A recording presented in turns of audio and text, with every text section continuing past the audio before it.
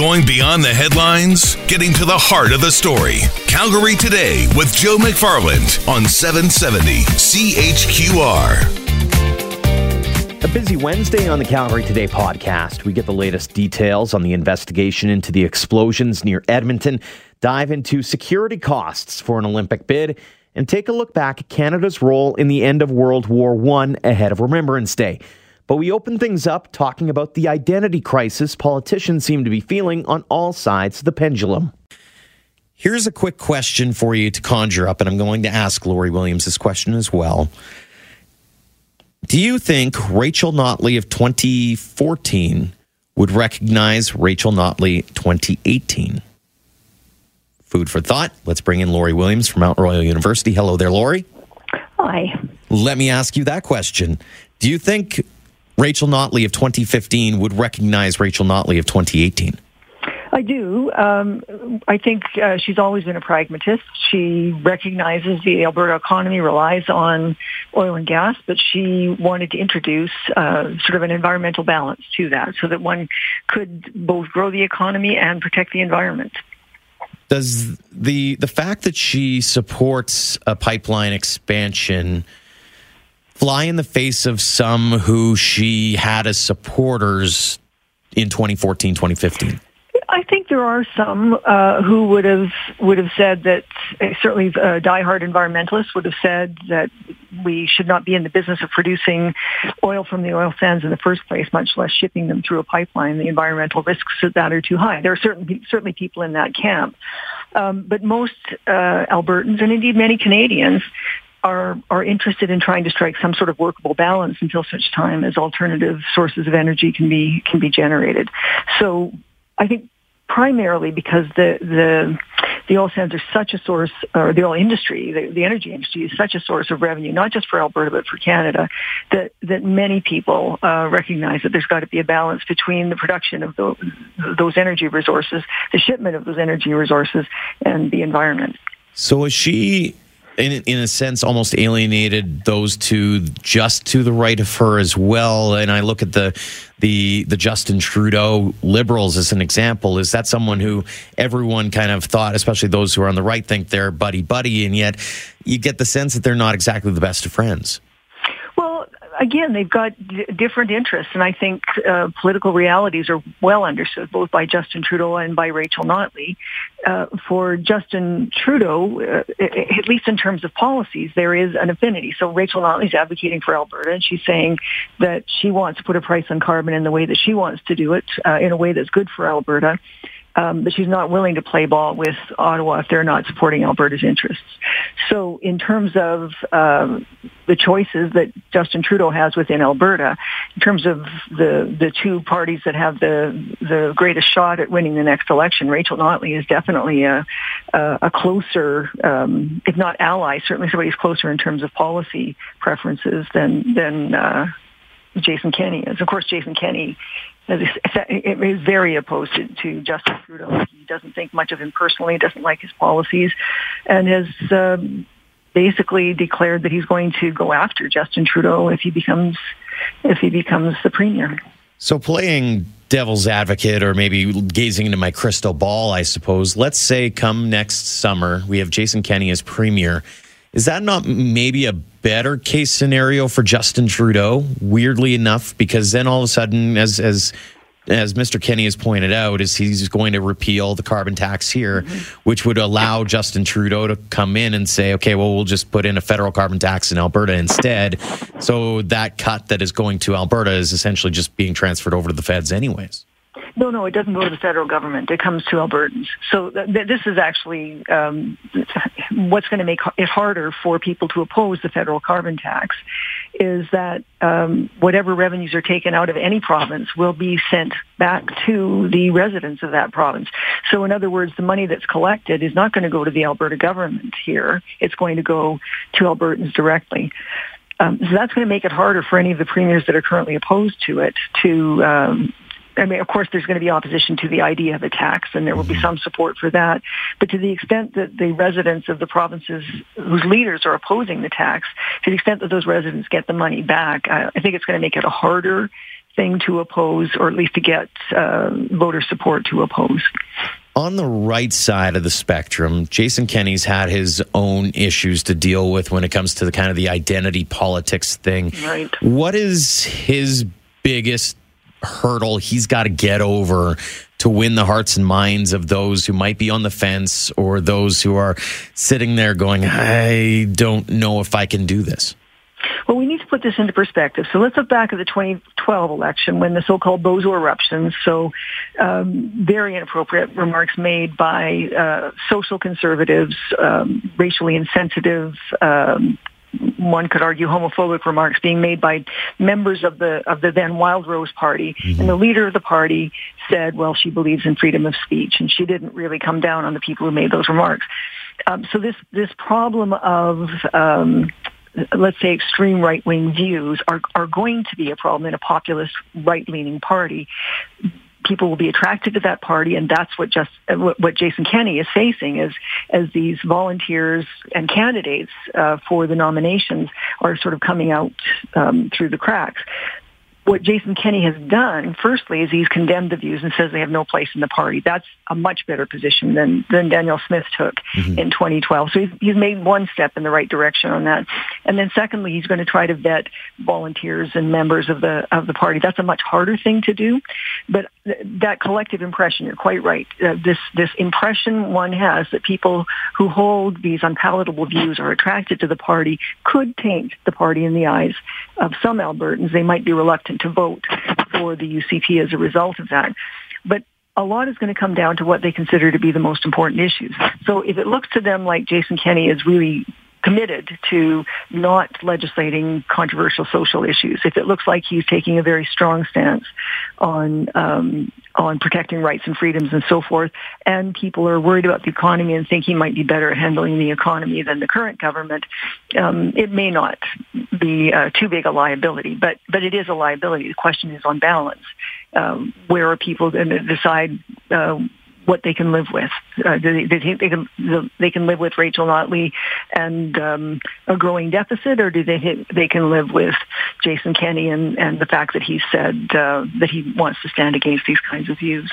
I've wondered out loud, and I'd like your thoughts on this. Is it possible to actually have a big tent party, whether it's on the left or on the right? The left isn't a big tent by any stretch, because you still have, as small as it is right now in the legislature, you still have a Liberal Party, you do have the NDP, and you still have a Green Party as well in there. Is it a fallacy to think that you can live happily under one roof? Well, historically in Alberta, we did have that big tent party, the Progressive Conservative Party, that basically adapted and moved to the left or the right as Albertans did. As the policies and interests of Albertans shifted, so did that party. And every time another party came up with a good idea, they just brought it into their tent and adopted it and continued in power. I'm not sure that left and right is as big an issue currently. Well, I'm sure it is an issue in the sense some people are worried that parties might go too far to the right or too far to the left.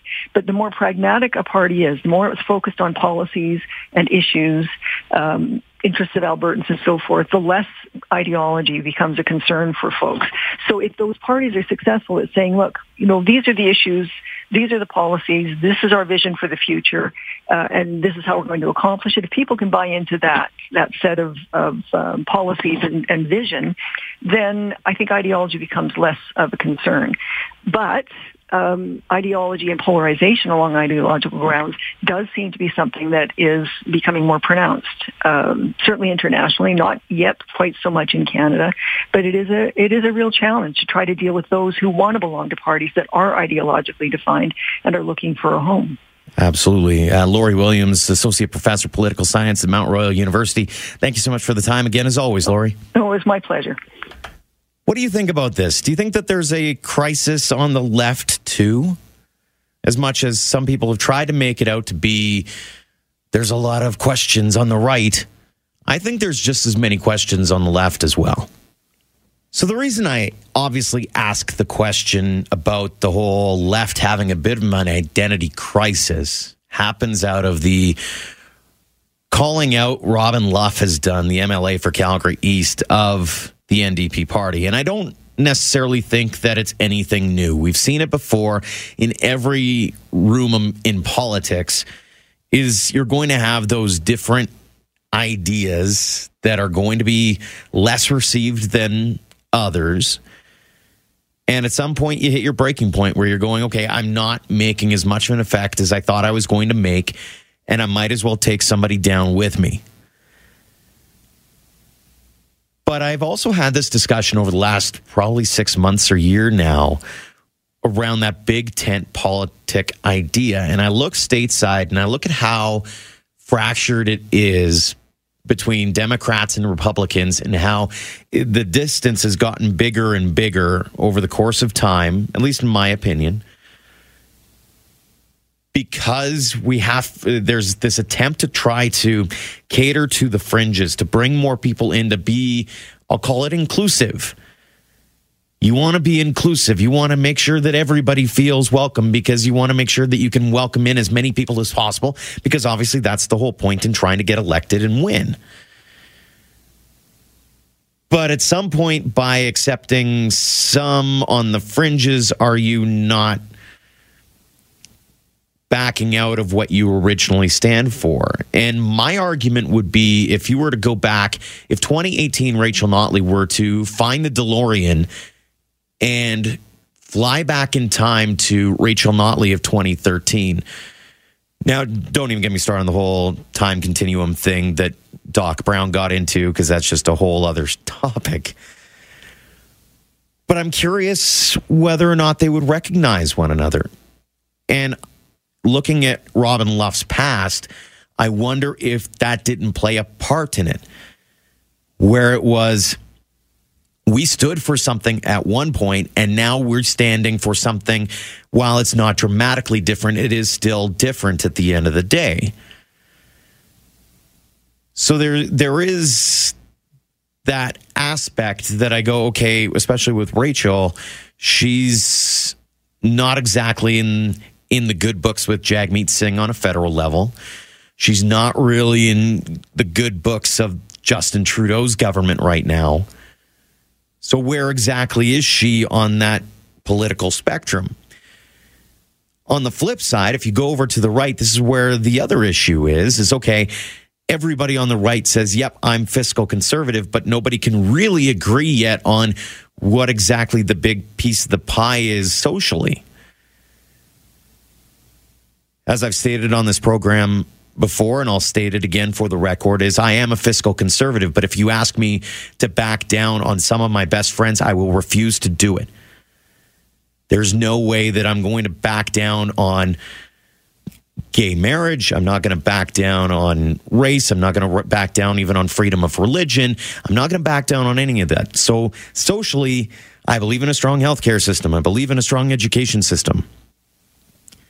But if you ask me to turn my back on any of my friends on that front, I will refuse to do it. And that's the struggle that I think a lot of Albertans, especially the ones that I've been talking to, are having is, okay, I don't know where I'm supposed to stand here. And as we continue to get more polarized and we continue to try to navigate the waters of provincial politics over the next few months as we head into a provincial election, where should you be standing? Becomes the kind of the quick question. This is Calgary Today on 770 CHQR.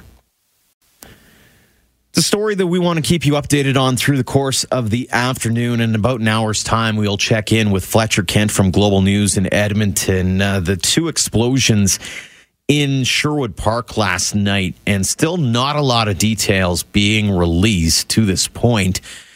And the mayor spoke out earlier today, just actually about an hour or so ago, Mayor Rod Frank, expressing what he had as far as thoughts were concerned heading into this investigation. As I mentioned, I was in the building at the time and I did witness smoke and fire in the aftermath. Obviously, this could have been far more tragic, and I'm grateful to the rapid and professional response of our emergency responders and the RCMP to minimize the risk to our residents.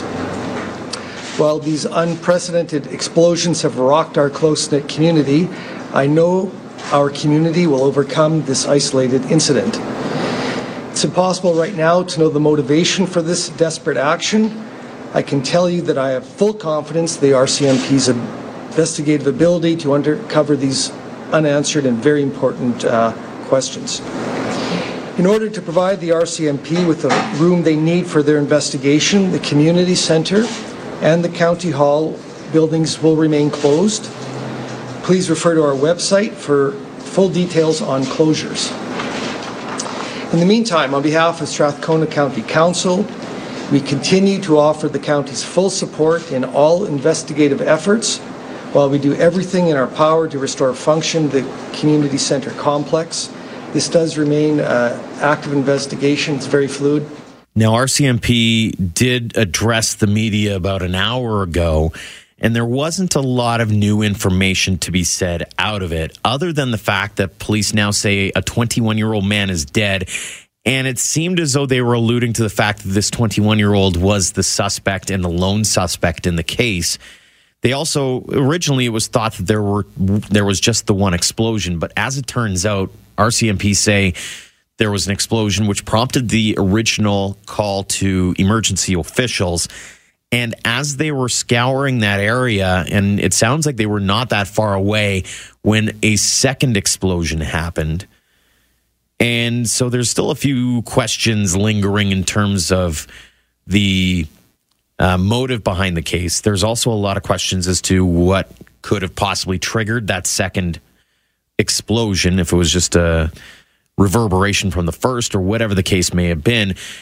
Global's Mercedes Stevenson broke the news earlier this afternoon saying Global has learned that a vehicle packed with what police sources call a large and significant amount of explosives is what resulted in the huge police presence.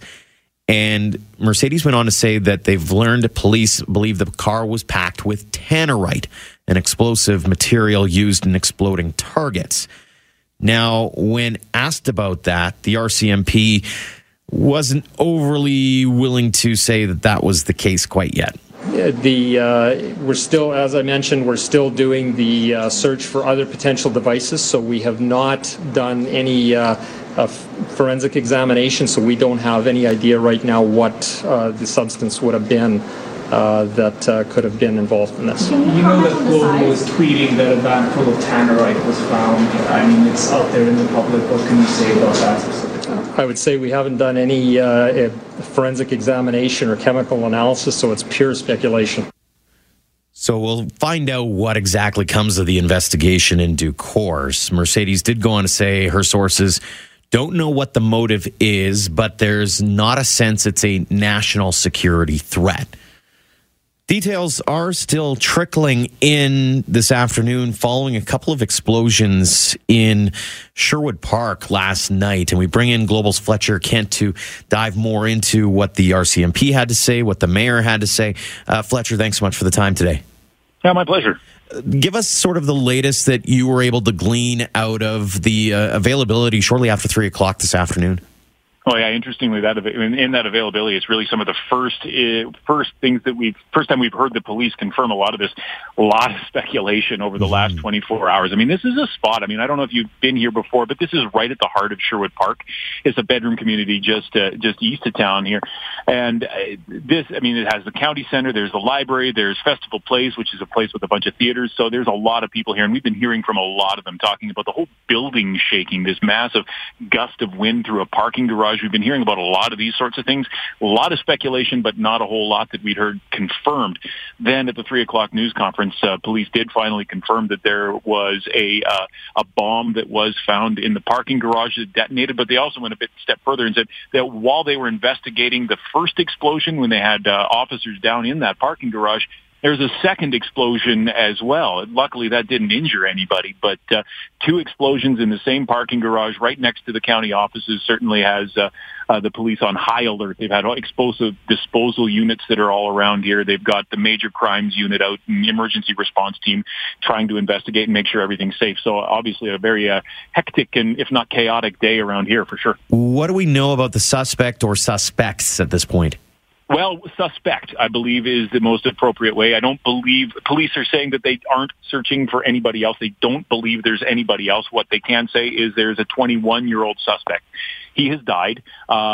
He was found in a car in that parking garage. Police aren't saying how he died, whether it was as a result of the explosion or if it was from some other means. So we're not 100% sure on that. What we can say on we can say how he did not die. There was not in any kind of confrontation with police. So he came. The police found him. He was inside the car. He was transported to hospital where he was pronounced dead shortly after. So that's what we know about him. But they're not releasing his name. And the biggest thing about it is they're not talking about or they can't say what the motive is. So that's a big unknown in all of this is what motivated this. I mean, you have 2 bombs in a parking garage in the heart of a community right here, and still nobody really seems to understand what the motivation is. So a big question there for sure. Yeah, and one of the things was asked was about whether it was a gunshot wound to the head, I think was one of the questions asked by one of the reporters, and the RCMP wouldn't comment on that aspect of it. So it's still keeping cards close to their chests in a sense. When it comes to the community, and just a quick comment here, what's the feeling in the community now after getting some more details?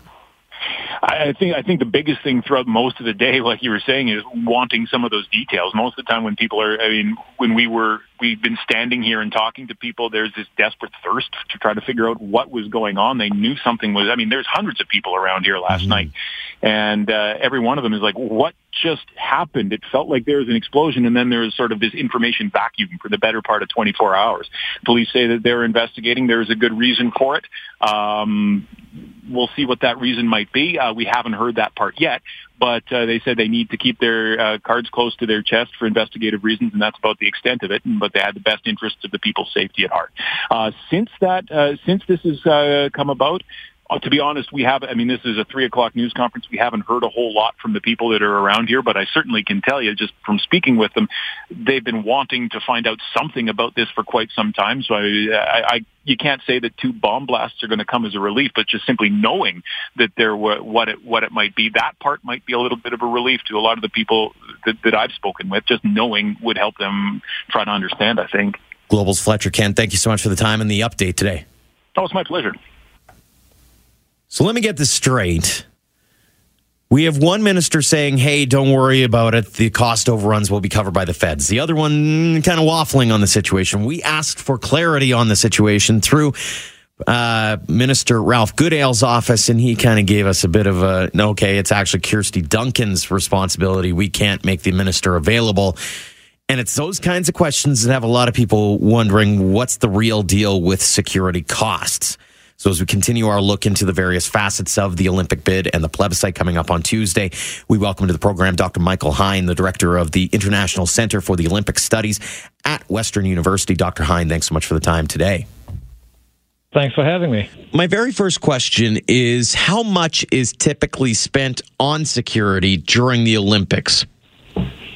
It's increasing vastly. It has been increasing ever since, at the very least, 9/11. The Salt Lake City games come to mind. It's getting increasingly more important in these volatile political times. And what very often does not really find its way into the budget and doesn't get worked through in detail is cybersecurity, which is not an exactly new consideration, but it's gaining increasing importance, of course. When you look at the Calgary plan as it stands right now, originally they had budgeted, I believe it's $610 million on security. The budget that was released last week pins it more at about $495 million. Do those numbers make sense, or is it hard to tell given we're still 8 years out? It's very hard to tell, but overall they don't make too much sense. All we have to do is look at Vancouver, for example, where security came in at over $1 billion, at least 45% over the initial estimate. These things are very hard to predict, A, depending on the political situation within which security has to be developed in 8 years. B, as I mentioned, the cybersecurity threats will increase in frequency and probably also in severity, if anything else. So, and I understand from the budget that some efficiencies were created in developing these numbers through kind of clustering and aggregating certain responsibilities. Whether that works on the ground is anybody's guess. I would be very skeptical 8 years out.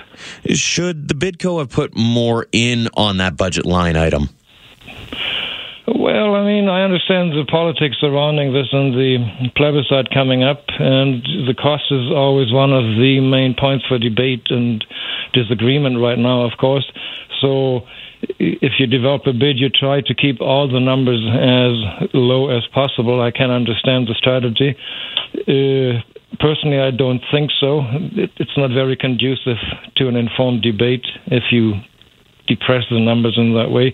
On the other hand, it also has to be said that most of the security cost is usually picked up at the federal level. So when time comes to pay up for that particular file in a couple of years, that cost will mostly be taken over by federal departments. That's how it has happened in the past. There's one stipulation where I think it's $20 million spent on basically an insurance policy for $200 million worth of security in case of an overrun. Does that give any better? Does that make things a little bit easier to swallow, or is that still not addressing the issue at hand?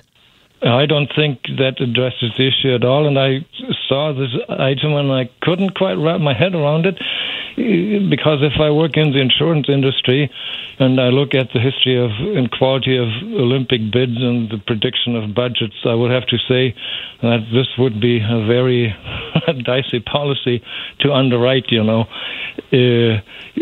I don't know that anybody has a foundation to determine what the risk of that kind of overrun might be. And if anybody in the insurance company, in the insurance industry, under the circumstances, would be willing to underwrite this, I would be interested to hear the rationale when it comes to that point. And just how much overrun that would cover is also uncertain. Keep in mind that the average, and this is only the average, the historical average of difference between initial budget plans and actual budgets at the end of the Olympics is over 150%. So these kind of predictions are very difficult to make. Well, and as you mentioned, especially given the different political times that we're in and what might happen over the next 8 years. But even in the next few days here, there's still a lot of questions as to who's going to cover those overruns. And it seems as though there's sort of a political football being tossed around. Does that make it even more difficult for the average voter to wrap their head around? Or how does that make it more difficult for the average voter to wrap their head around this heading into Tuesday's plebiscite? Yeah. Well, I mean, if I were a voter in Calgary and making my check mark on the ballot, the one thing I would take as a given, and that is simply what the history of this tells us, is that the budget numbers that are developed at the front end, as I mentioned, never add up to what the final bill is when the event is over and everything gets totaled up. So Calgarians, I would suggest, should focus, if they want to support this, and if the cost and the financial side is of concern, they should focus on assuming that the budget will go higher, wouldn't surprise me, and then consider whether they would still be willing to support the event, because the Olympics in town are a fantastic extravaganza. There can be no doubt about it.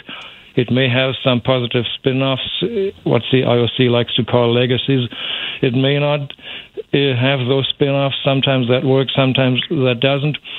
So there isn't that much to go by, but Calgarians should focus on whether, even if the costs do come out higher at the end, whether they can see wanting to have this event in town. Dr. Michael Heine is the director of the International Center for Olympic Studies at Western University. Dr. Heine, thank you so much for the time today. Not at all. I enjoyed it. Thank you. A recent survey showed a lot of people don't realize that this year marks a very specific year and a very prominent year. It's 100 years since World War I came to an end. We're now joined by Rory M. Cory, the Senior Curator and Director of Collections at the Military Museums, to talk about the end of that World War and Armistice. Rory, thanks so much for the time today. Thanks very much for having me. What is it at the Military Museums, or what are you guys doing to mark this occasion? Yeah, Yeah, we've got our Remembrance Day ceremony on November 11th, of course. So that'll be starting at 10:30, and we've got a number of presentations lined up for that, including a professor from Mount Royal University, Dr. Jeff Jackson, who'll be speaking on what Canada did during the last 100 days of the offensive that ended the First World War. So we'll be having a number of presentations, performances included with that. We've also been doing a whole lecture series over the last few weeks related to the Armistice and the last 100 days, that sort of thing. So, interestingly, last week we had tastes of the First World War. So, people got to taste, some of the food that the troops would have used, like bully beef, for instance, which is pretty interesting. So, that's a nice word of putting, nice way of putting it. Yeah. And music of the First World War, we had a lecture on that as well, including some of the actual music played. So we've been doing some pretty innovative things related to that. What kind of role did Canada play in those last 100 days? Yeah, Canada played a fairly critical role, actually, because by that point in the war, the war had become more mobile. So trench warfare was the rule of thumb during 1915, 16, and 17. But when the Germans launched their major offensive in the spring of 1918, movement was restored to the Western Front. And following that, the Western Allies counterattacked. Starting in roughly in August, there was a real push to retake a lot of the territory that had been lost, and Canada was a big part of that, particularly as we pushed through Amiens and then on to Mons. We liberated the Belgian town of Mons at the end, November 10th and 11th. So there were actually Canadians dying on the last 2 days of the war as we pushed into Mons, and the last Canadian died about 10 minutes prior to the armistice. So we were really shock troops by that point in the war. The Battle of Vimy Ridge proved what we could do, at a relatively low cost. And the British and the Western Allies used us throughout the last 100 days to push into some pretty hard sectors. We actually had some fairly interesting battles there too. So the Battle of Uy, for instance, in France at the end of October, there were actually the Canadian cyclists were involved with that one. So people don't think of troops advancing on bicycles very often, but we actually had bicycle troops because you could get into battle fairly quickly, and it was a cheap form of transportation. And the Canadian Cavalry Brigade was also involved in that as well. That was the last Canadian cavalry charge during any conflict. There was the Battle of Uy, and we were actually successful in that because of both of those, the cyclists and the cavalry charge too. But we had some really hard sectors, like the Battle of Drucourt-Quéant, for instance. Literally, there was miles and miles of barbed wire to plow through for that. So. But Canadians overcame all those obstacles, literally and figuratively. And like I say, the Battle of Mons was a little controversial on November 10th and 11th because, we knew the armistice was coming up. But an interesting point that I should point out about November 11th is it wasn't the official end of the First World War. That was just the ceasefire at the end of the war, right. That marked the conclusion of the combat. The war could have flared up after that if the peace negotiations had gone differently, but the Treaty of Versailles was signed in June of 1919, and that officially ended the war. But we didn't know for sure that the peace negotiations would go successfully, so that's one reason why we pushed into Mons. Right. To try and liberate the Belgians from German occupation in the event that the war had continued on. So, Rory, I appreciate the time and looking forward to what you guys have to offer on Remembrance Day. Yeah, I hope everybody can join us on Remembrance Day. Thanks so much for listening to the Calgary Today podcast. You can find it on iTunes, Google Play, and TuneIn. When you do, don't forget to rate the show and leave a comment. Until next time, my friends.